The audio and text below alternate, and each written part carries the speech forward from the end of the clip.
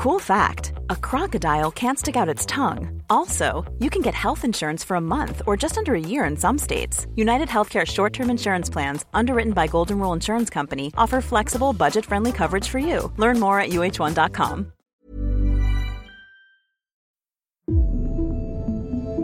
You're listening to the Irish Times Women's Podcast, and today we are bringing you an interview I did with a very interesting woman. Christine Comaford is a businesswoman, a serial entrepreneur and a New York Times best-selling author of books on emotional resilience.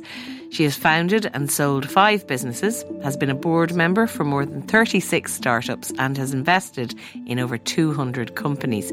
But before all that high achieving, Christine was a high school dropout who became a teenage lingerie model in New York at the age of 16. She also took vows to become a Buddhist monk and once trained as a geisha, as you do.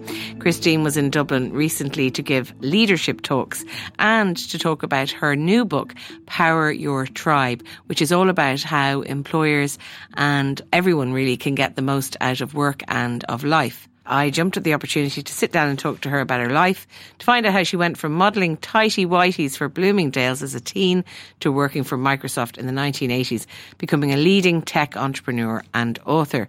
We also spoke about her relationship with Microsoft founder Bill Gates, but I began by asking Christine to tell me about where she grew up and what makes her who she is. So, I think I was naturally taught to become emotionally resilient just from the way that I grew up.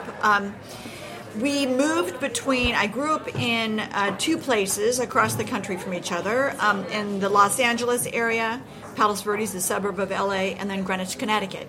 And we kept moving back and forth for my father's work. So it was like new friends, new place, cold temperature. So you had to be adaptable. Warm temperature, yes, exactly.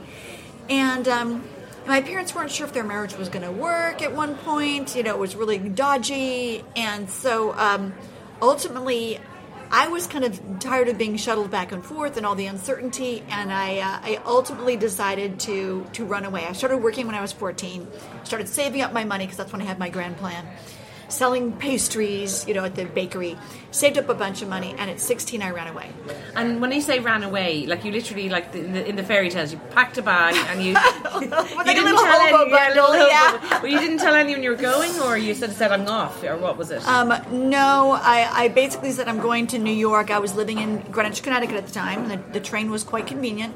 And I said, I'm going to New York, you guys figure your stuff out. Right, and this was because of the tension in your family, in your much parents. Tension. And you could sense it, and it wasn't doing you any good, kind of thing. Yes, exactly. And I'd been studying human behavior. I got really interested in human behavior. Why do people have what appears to be everything, and yet they're still not happy? What is it that makes it work? Had you been studying that in your own time? Like, that wasn't part of your high school? It wasn't part of high school. When I was 15, a year earlier, I had come across something called EST, which is now called Landmark, which is a personal development seminar. And I called up because I wanted to sign up, and they said, come back when you're 18. And I thought, no, there's got to be a way around this. And what I learned was that you could talk your parents into going if you're a minor. And they went, and then they wrote a letter, then you could go. So I talked my parents into going. They went, good sports that they were. And they wanted to work on their marriage to see if they could figure out their stuff too. So then I was able to go, and what was so cool about EST was that you learn that life really has no meaning except for what you create, and you are 100% responsible for your experience. So I thought, okay, right on. So I'm 100% responsible for my experience. If this isn't working, I'm just going to have a different experience. I'm going to take the money I've saved up, and I'm going to go and... I was... So that led to your decision. Yeah. Was that a residential thing, or was that something you went to as a course, or how did it work? You would go on the weekends. So it was not residential. You would drive there, go to the seminar, and come back. Okay. But what was cool was that I really started to learn, victim mentality. No. We create our own reality. Our reality is what we say it is.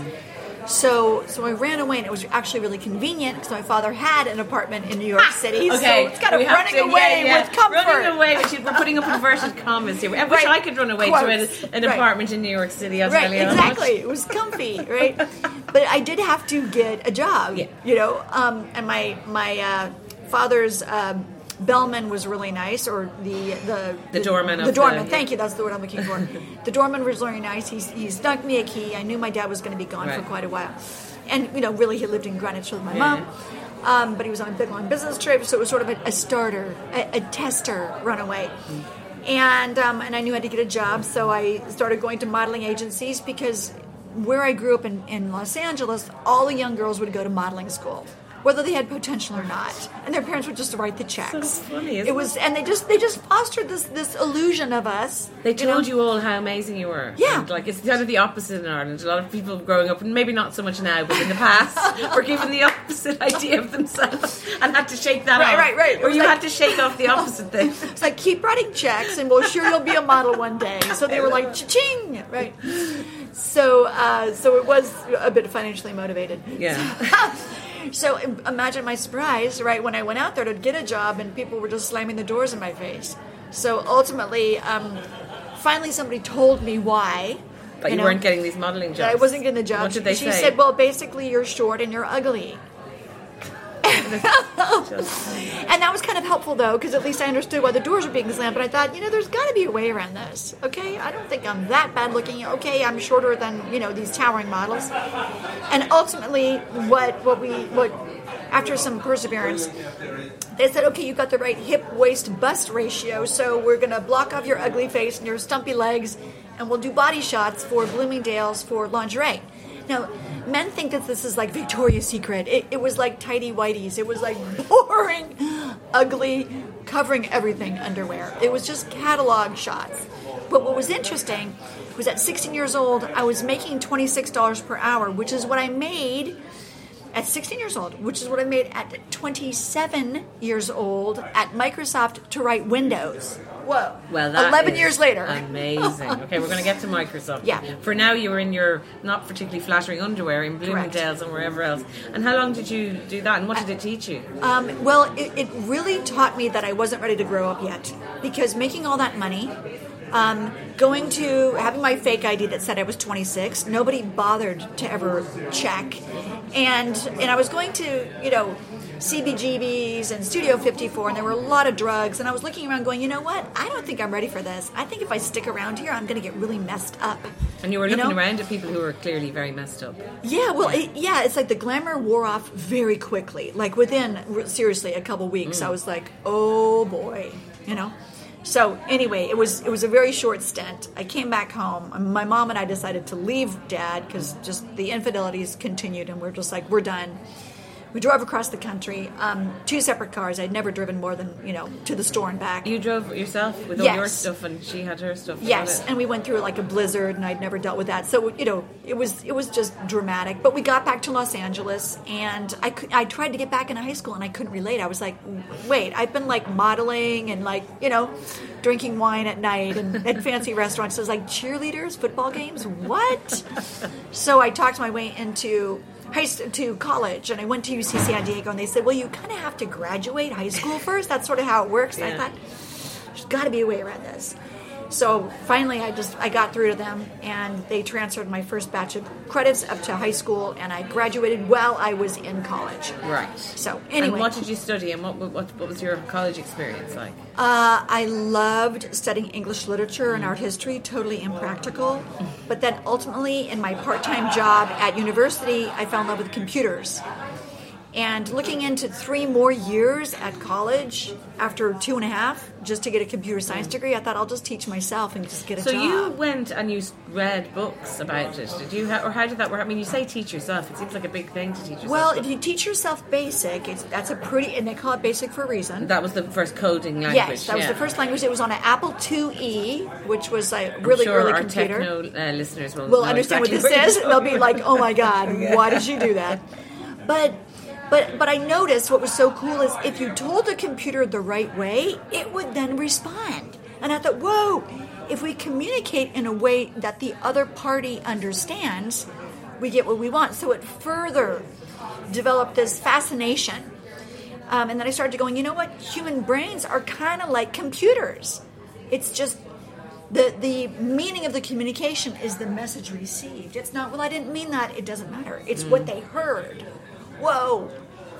What if we learn how to actually communicate in a way that they hear our intention, even though we're all very different humans? What would that mean? Whoa, that would be crazy cool. So that's fast forwarding So a did little you bit. become very competent in all that quite quickly? Did you find it came naturally and you were then suddenly able to code and you could see you had a bit of a gift for this? Was that the way it worked? Or? I was never a great programmer, but it made sense to me because humans didn't. So it was easier. There's something wrong with my logic if the computer's not responding, right? And that was easier. But I was already pretty burned out from the world. So while I was doing this computer science stuff, I'd become a Buddhist monk when I was 17, right? So lingerie, drinking alcohol, underaged, and, suddenly Buddhist monk, celibate, vegetarian, etc. And how was that experience? What was interesting about that was, to me, and I hope I don't offend anybody, my experience was that there was escapism in a different way. The modeling world was kind of a fake reality, this fake plastic oasis, but the world of being a Buddhist monk, in my experience, was all about transcending our humanity. And I thought, I think this is the wrong direction. I think we have to go into our humanity and deal with our stuff. Really get to know ourselves. Go into our shadow. Then we can really be authentic and be really connected to ourselves. Then we can love. Then we can know who we are. Then we can be more genuine. So ultimately, I found that I needed to go in and down, And so I thought, well, if I'm going to break my vows, I can use my computer science background. Why don't I go where all the stuff is that I haven't experienced yet? Like guys. Where are all the desperate nerds? Microsoft. It's perfect. So you just, I believe, rang up Microsoft. I did. I took a multi-pronged approach. Okay. I rang up Microsoft, and I did say Windows is a great idea, but it's a bad design, and if you hire me, I'll fix it. And they did laugh for a while over the phone. But I also sent my resume in. But I sent my resume in as Chris instead of Christine because I had heard all the rumors that it was a man's world there, and I didn't want to be discriminated against. So then it got tricky because the recruiting office called me up and said, "Hey, we want to know, is Chris there? We would like to talk to him." And I was like, "Oh boy, no, Chris isn't here, but I have access to Chris's calendar. Can I book Chris?" I wasn't saying him, but I had to just book it so that I could show up and I could show what I had. So you would get that chance. I didn't want the door slammed until they saw what my skills were. So anyway, and I'd gotten really lucky because while I was programming at writing software for Domino's Pizza at a little teeny outsourcing firm, I was working nights at Houlihan's, which is a restaurant, and all the Microsoft coders would come in. And I met one of them, and he was helping me learn Windows. And I was doing moonlighting for him as well on the weekends and writing code for him. So I actually did an okay job interviewing for Microsoft. When you turned up and you weren't Chris, a man... I was not a man. What was the reaction? It's kind of horrifying, but the guy that I interviewed with, who I will not name, basically said, well, chicks can't code. Said that to your face. Yeah, and I was like, well, this chick can. What if I crash Windows, disassemble the code, and show you where the bugs are? Okay. And he's like, yeah, whatever. So I did, and then he said, well, okay, we'll hire you, but if you suck, in 2 weeks we'll fire you. And I was like, gosh, that's such a warm welcome. But I thought, it doesn't matter, though. Let me find out. Let me find out if I can do this. I don't need to, make a bunch of friends here. I want to see if I can do this. So that worked for a while. So that was moving to Seattle? Yes, I was in Seattle. Anyway, so you deliberately, strategically moved to Seattle, and that's when you worked in the bar and you got to know the coders, so you could almost see the culture there. You were observing it. Yes, and I figured after breaking my vows, I'm going to get a burger, and I'm going to get a boyfriend. Okay, the two B's, the two most important B's in a young woman's life. And that was a great place to get them. Yeah. So anyway. So, how was your Microsoft experience? It was eye-opening in that I thought that I had really worked hard because I had done 90-hour weeks, working all the time to just pay to make my life work. But I hadn't been with people that were this smart, this intense, and this focused on changing the world, which was kind of amazing, It was, we're going to make Windows a world standard, even though Windows was kind of the laughing stock of the technology world. And that's where I saw how Bill Gates declared victory as he stepped onto the battlefield. Because it's really easy to be confident with all the success behind you. But to be confident in the face of these tremendous odds where everyone's just mocking you, and he just kept saying Windows is going to be a world standard, just a matter of time. And he kept saying that for 6 years. So that's some what I people learned. could say that was arrogance as well. Some people could say having that belief in yourself before anything's proved is not necessarily a good thing. And is there a fine line, right, between a bunch of confidence and arrogance? Yeah. It's like, where does it cross over? And do we sometimes have to have that reality distortion field just to take on crazy challenges? Yeah. I don't know. Probably I think do. so. And I'd probably say you probably find that in a lot of, maybe I'd say Steve Jobs definitely had it Yes. as well, and other people we can think of that just had an idea and didn't listen to the naysayers at all. Yes. And just one quick thing on Steve Jobs, because I want to be fair here and give him some airtime as well. After I left Microsoft, I was a little disillusioned because it's like we were going to change the world, and Windows did get on 40 million desktops and did become the world standard, and that was awesome. But I didn't feel like deeply fulfilled. And so you can see this thread of like questing, you know? Yeah. But also that questing is part of what I was trying to avoid or escape with the leaving the order, because I actually was looking outside instead of in. You know? So I think it's so interesting how sooner or later we have to call off the search. You know? Yeah. Sooner or later we have to call off the search. There's nothing out there that's going to fulfill you. It's an inside job. And I reached out to Steve Jobs. I was sending him a FedEx like every few days. I was stalking him basically, saying all I need is 5 minutes of your time. You know, I'm a Microsoft engineer. You know, I really want to understand, like, why aren't we changing the world? Because he wanted to change the world too. Like, it's not working.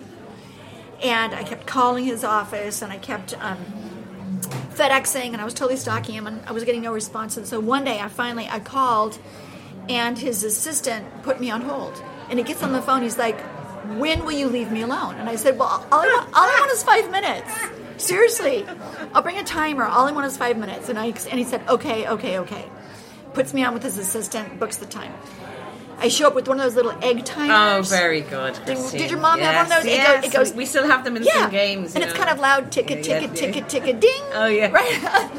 So I brought my little white egg I'd timer. say Steve appreciated that. Yeah, because I was gonna be honest. Yeah. 5 minutes was 5 minutes. It was And right you must there. have practiced your 5 minute thing, did you? What you were gonna say? Oh yes. And it was just asking him a couple of questions. And where was this now? Palo Alto or somewhere? He was now at Next. Oh, he was so there he at that was point. a little disillusioned Of as course. well. Yeah, John yeah. Scully had basically, Yeah.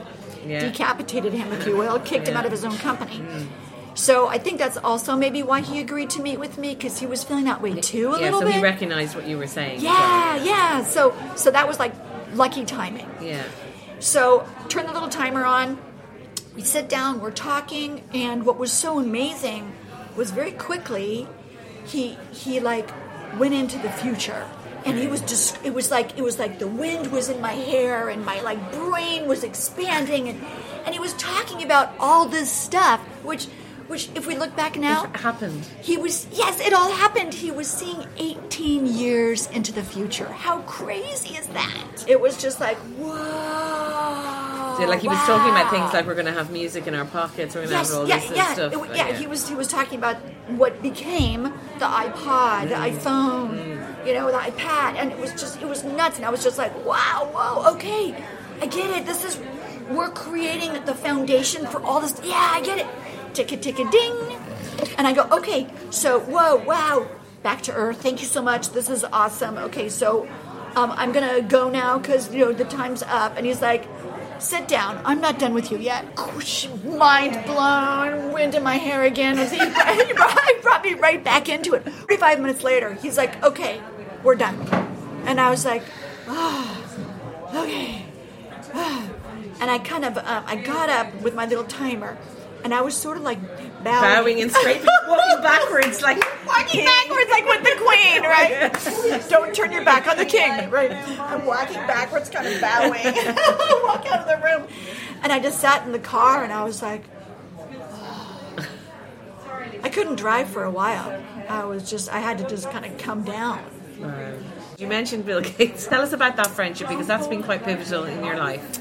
Yes. And did it start then when you were at that very entry-level kind of situation in Microsoft? Yes. It started when, I met him very casually at this pizza party. Drinks things that they had, it was like we were eating pizza. He was sitting on the counter at somebody's house. We were eating pizza and drinking beer.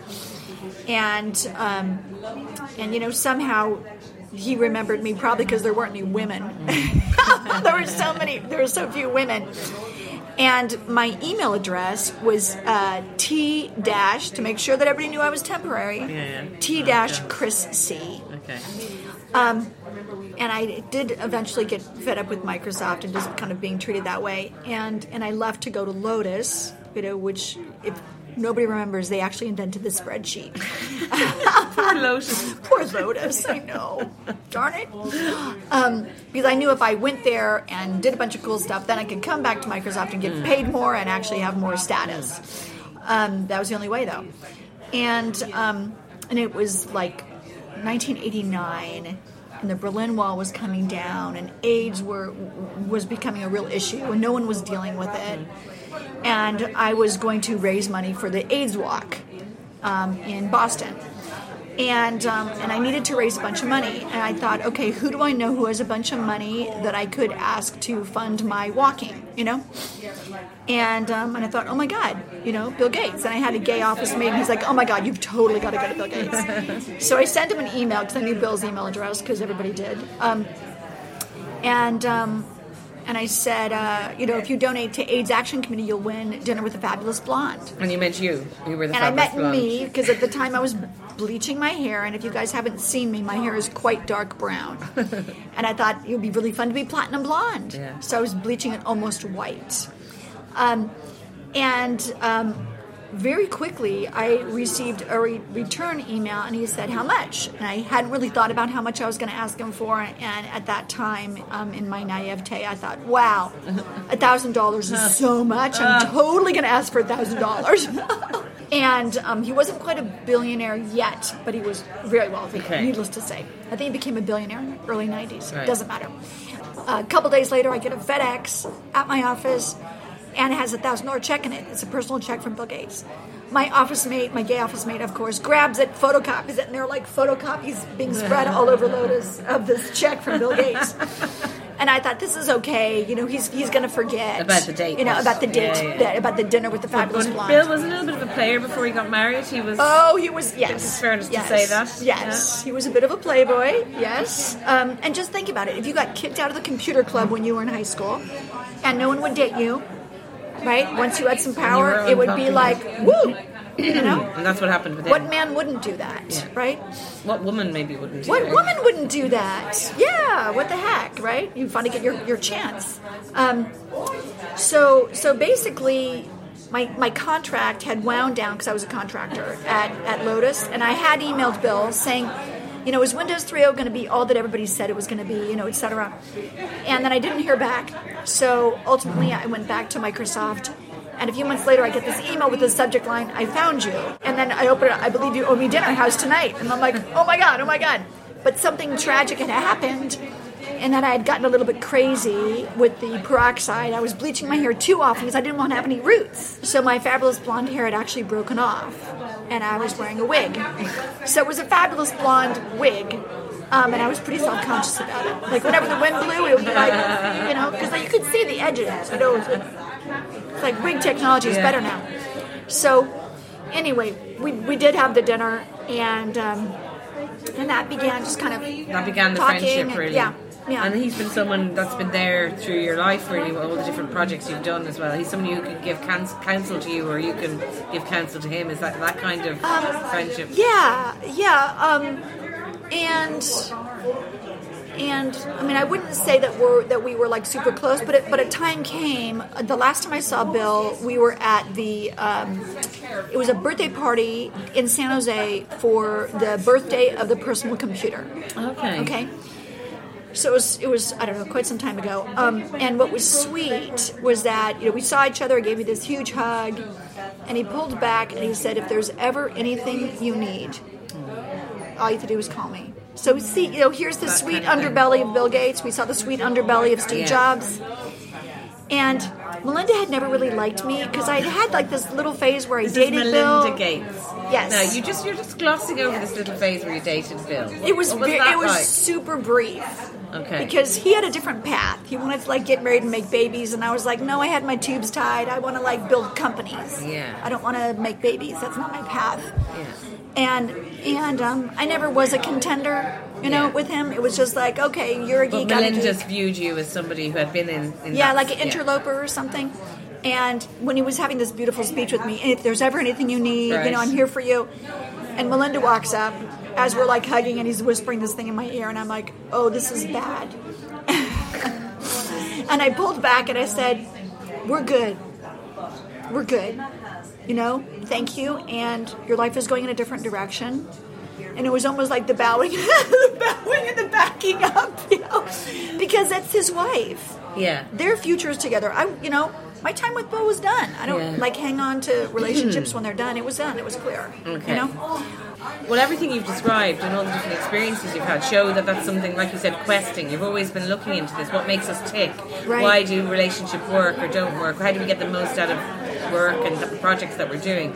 So you have written books about all of this thing. So the one that you have now is Power Your Tribe, but before that you've had other sort of explorations. So let's go there first and see. So Rules for Renegades came out in 2007, and that was really about all the weird places, Bill Gates experiences, etc., all the weird places that I learned about business. When Bill and I broke up and I trained to be a geisha, which is a whole mistake. It's like you have to do due diligence. I didn't do any due diligence because I was reading Vogue magazine and I saw a spread on a geisha and I thought, I will never be hurt again. I will be a femme fatale. I will be untouchable. All right. Anyway, that lasted very briefly until I really found out what the business model was. I was like, no, I don't want to do that. Okay. And then next was Smart Tribes, where we really started to talk about building a business with the brain in mind and understanding how resilience is actually created in the brain and how you can bake, if you will, resilience into how you create your company culture. And so these things, these sort of the issues you describe in your books and the things you talk to companies about are really hot at the moment. Like they're things that business is really exploring, and yet at the same time there are other companies that don't get it or feel like why would they be wasting time in these kind of surveys of their emotional sort of state of their employees. Right. Can you explain why? I mean, I read something recently which says in terms of profitability and productivity, a very basic thing is that the happier your workforce is, the more those things are.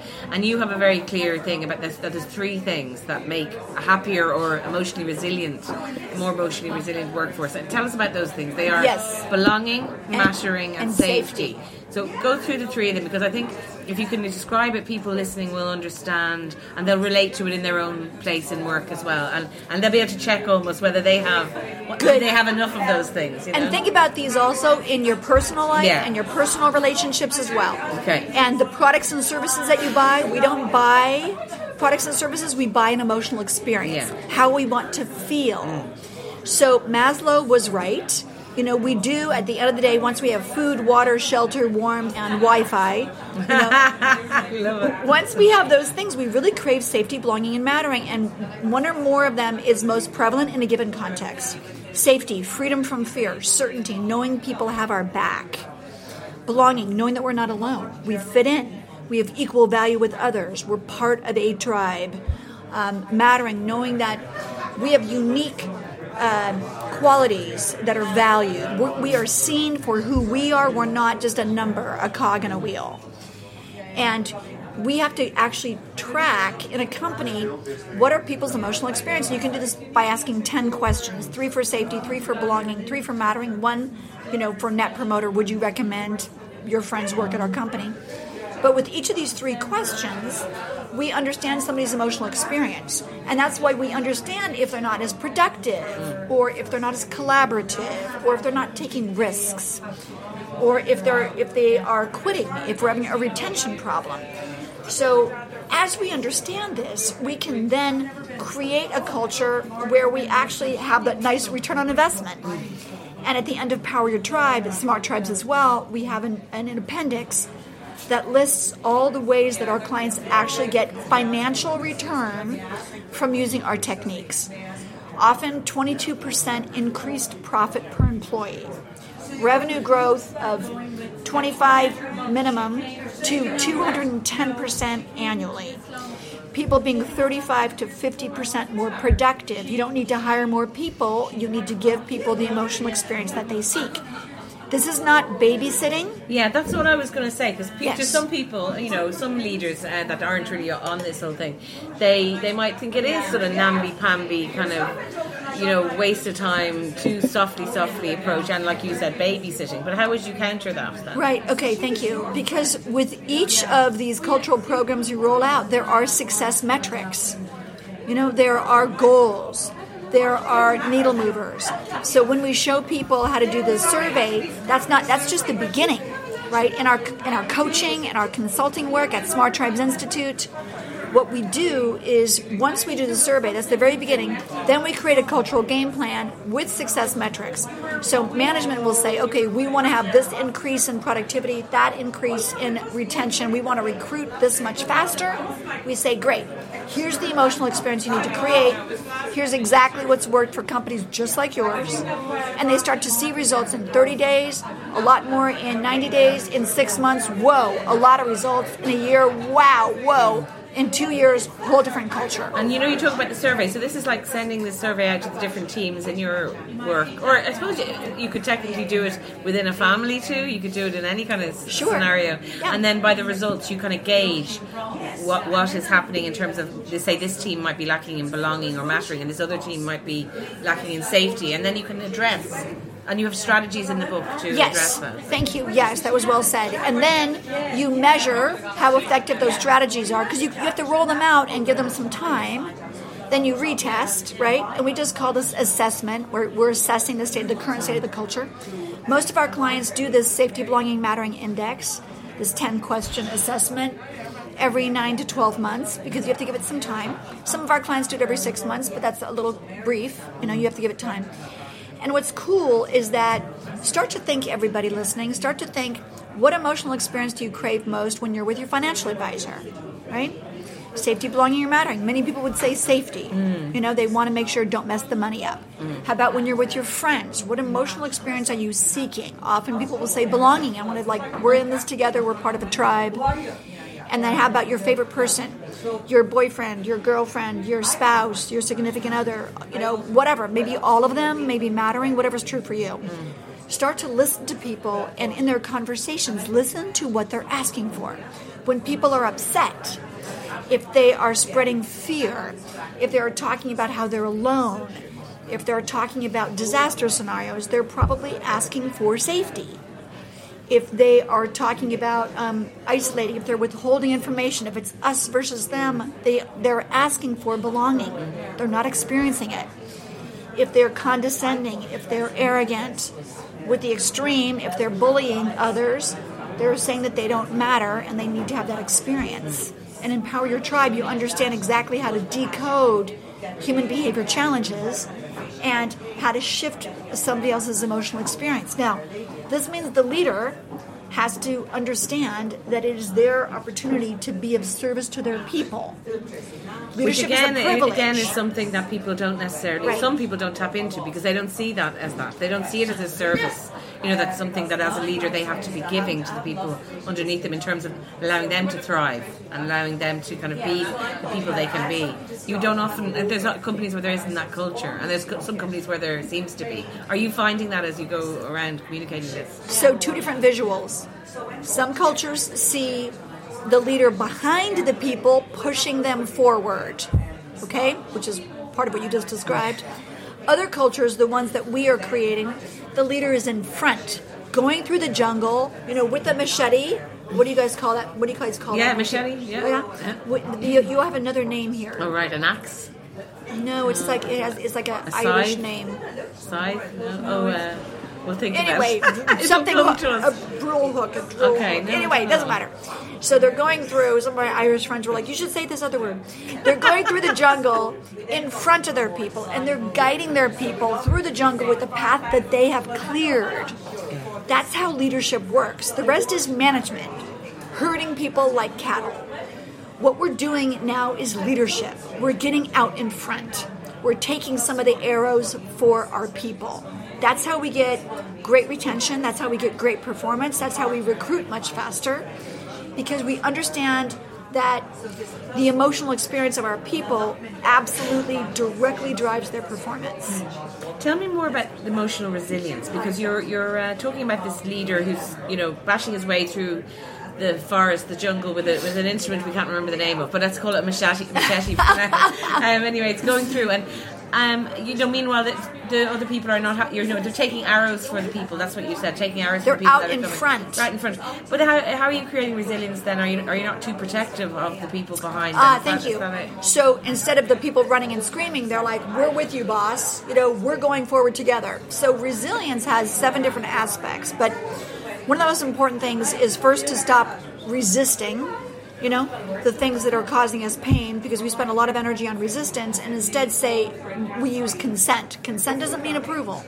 Consent just is, wow, I'm really stressed out, I'm feeling really overwhelmed, whatever's true, and now what would I like? So to stop focusing on the pain and to start focusing on the outcome that we want to create and moving towards that. Human beings are meaning-making machines. Maybe we see our leader scowling and we decide, oh my gosh, she's never satisfied with me. I'm a loser. I'm just going to shut down. I'm going to do mediocre performance. We decided all that. That was meaning that we made. Can I just stick up for the person who's feeling like that? Because sometimes they're deciding that because that's what's actually what the scowl means. Maybe the scowl sometimes means that person is not, supportive of the person and is not seeing their goodness and is not encouraging them. So, I know what you're saying, that it's better to focus on how do you get to the end goal, but it's hard when you're in a situation where you don't feel respected or you don't feel like somebody's acknowledging you to not make that be your story, do you know? Right, and that taking stuff personally is challenging. That's why we want to back out and we want to say, how about if I ask my leader before I assume, maybe she has a stomach ache, maybe she is disappointed, but if I don't talk with her, I can't find out how I can do things differently. That can be scary for people to actually confront, especially when they've created a story that says, they don't think I'm good enough and they're actually fed up with me, and then it's like, well, then if I go sort of putting my head above the parapet and asking, it might get worse. There's that kind of fear can be there. But what about that human connection of saying, I want to be a great employee. I want you to be so happy with my work. Can you let me know what I need to do? Because often this is where we have to lead our leaders. What does that leader want? She might be craving safety, belonging, or mattering from you, and you're not giving it to her. It's bi-directional. So just like we want them to be in front with the machete, we actually have to support our leaders too. Okay. And communication is everything. That way we stop assuming and making up scary stories, and we find out what they really need. Because maybe they're not getting enough visibility on the performance of the company and they're getting really scared. And if we can say, how can I be the best, how can I give you the most visibility? They'll say, well, I really need a report that tells me what's going on because I don't know what's going on. I'm getting really frustrated. Let's brainstorm on what could be in that report. What decisions would that help you make? How often would you like that report? What would it look like? Because I want to be of service to you. We want to make sure that we understand that we're all in this together. Okay, so together is a great word that brings safety, belonging, and mattering. Okay, together is a good one. Well, we had a campaign here earlier this year about repealing the 8th Amendment to do with abortion, so that abortion became legal last May. And the campaign was called Together for Yes, so that's interesting. It was a very powerful word that they used. So, bottom line then, you've worked with lots of companies with this. It's working for a lot of people. What are people finding? What are employees and leaders in companies saying to you? What's the feedback? The feedback is, so just for some terminology. When we create a resilient team, we are lighting up is a better word. We are lighting up the three most important parts of our brain, the reptilian brain, the mammalian brain, and the prefrontal cortex. When those three parts of the brain are working together, that's called the smart state. The more people in the company, that are in their smart state is called a smart tribe. Okay, so we're creating smart tribes. Smart tribes then have all this great performance. It takes, based on the company and where they start, right, when we do the assessment, where are they? It takes 2 to 3 years to create a smart tribe. As you're creating that smart tribe, you are seeing the ROI, the return on investment. You're seeing the proof that it's working. However, leadership has to be engaged. They have to want this. They have to participate fully. The team members won't be engaged if leadership isn't. So there's no magic here. There's hard work and there's a lot of love, frankly. Well, listen, what's going to happen next for you, and what is your next plan with all your tribes and all your work? Well, this year we're working, and the year I know is almost over, we're working on creating 1 million emotionally resilient people this year. So we're getting close. And we're creating as many millions of smart tribes by 2020 as we can. We're close to 1 million smart tribes. And that is all over the world. You're close to that now? Yes. Now, and think about this. You create a smart tribe at work. You create a smart tribe at home. You create it, so one human. So it's like a domino effect. It's happening all around. And like maybe you're on the board of a nonprofit, or you do some volunteer work. You're creating a smart tribe there. I mean, one person can create 6, 7, 8 smart tribes. Okay. Yeah. So you're happy with where you are at the moment, and you feel like you're doing what you should be doing, kind of thing. Because you've been a person who's gone into so many different areas. Is this where you've landed now? It feels right. It feels like the culmination of all the work that I've done. And now I'm bringing this into my nonprofit work as well. Yeah. And just in a very short, because I know we have to wrap up now, if you're somebody who's in work, they're feeling that they haven't experiencing belonging or mattering or safety, and they're feeling really unsure of how to proceed, what sort of one piece of advice would you give them, apart from buy the book and have a read of it, because that would probably help, and give it to their boss? But what kind of advice would you give somebody who's in that situation? Yes, I would say first look at your own emotional experience and look at what you are craving in that particular situation that has you unhappy. And then look at the other people in that situation and what they're craving. Focus on giving them what they need, and notice how the whole dynamic of the relationship changes. Sometimes you have to lead from wherever you are. Sometimes you have to lead your leader. Christine, thank you very much. Brilliant advice. Thank you so much for sharing. That's all we have time for today. I can recommend that book, Power Your Tribe. It's really interesting, and not just in a work sense, actually. It's very interesting in terms of relationships and family and other aspects of your life. So thanks very much to Christine Comaford for speaking to the Women's Podcast. Remember, you can subscribe to the Women's Podcast wherever you get your podcasts, and you can always find us on irishtimes.com. Today's podcast was produced by me, Roisin Ingle, and by Jennifer Ryan, with JJ Vernon on sound. Until next time, thanks for listening.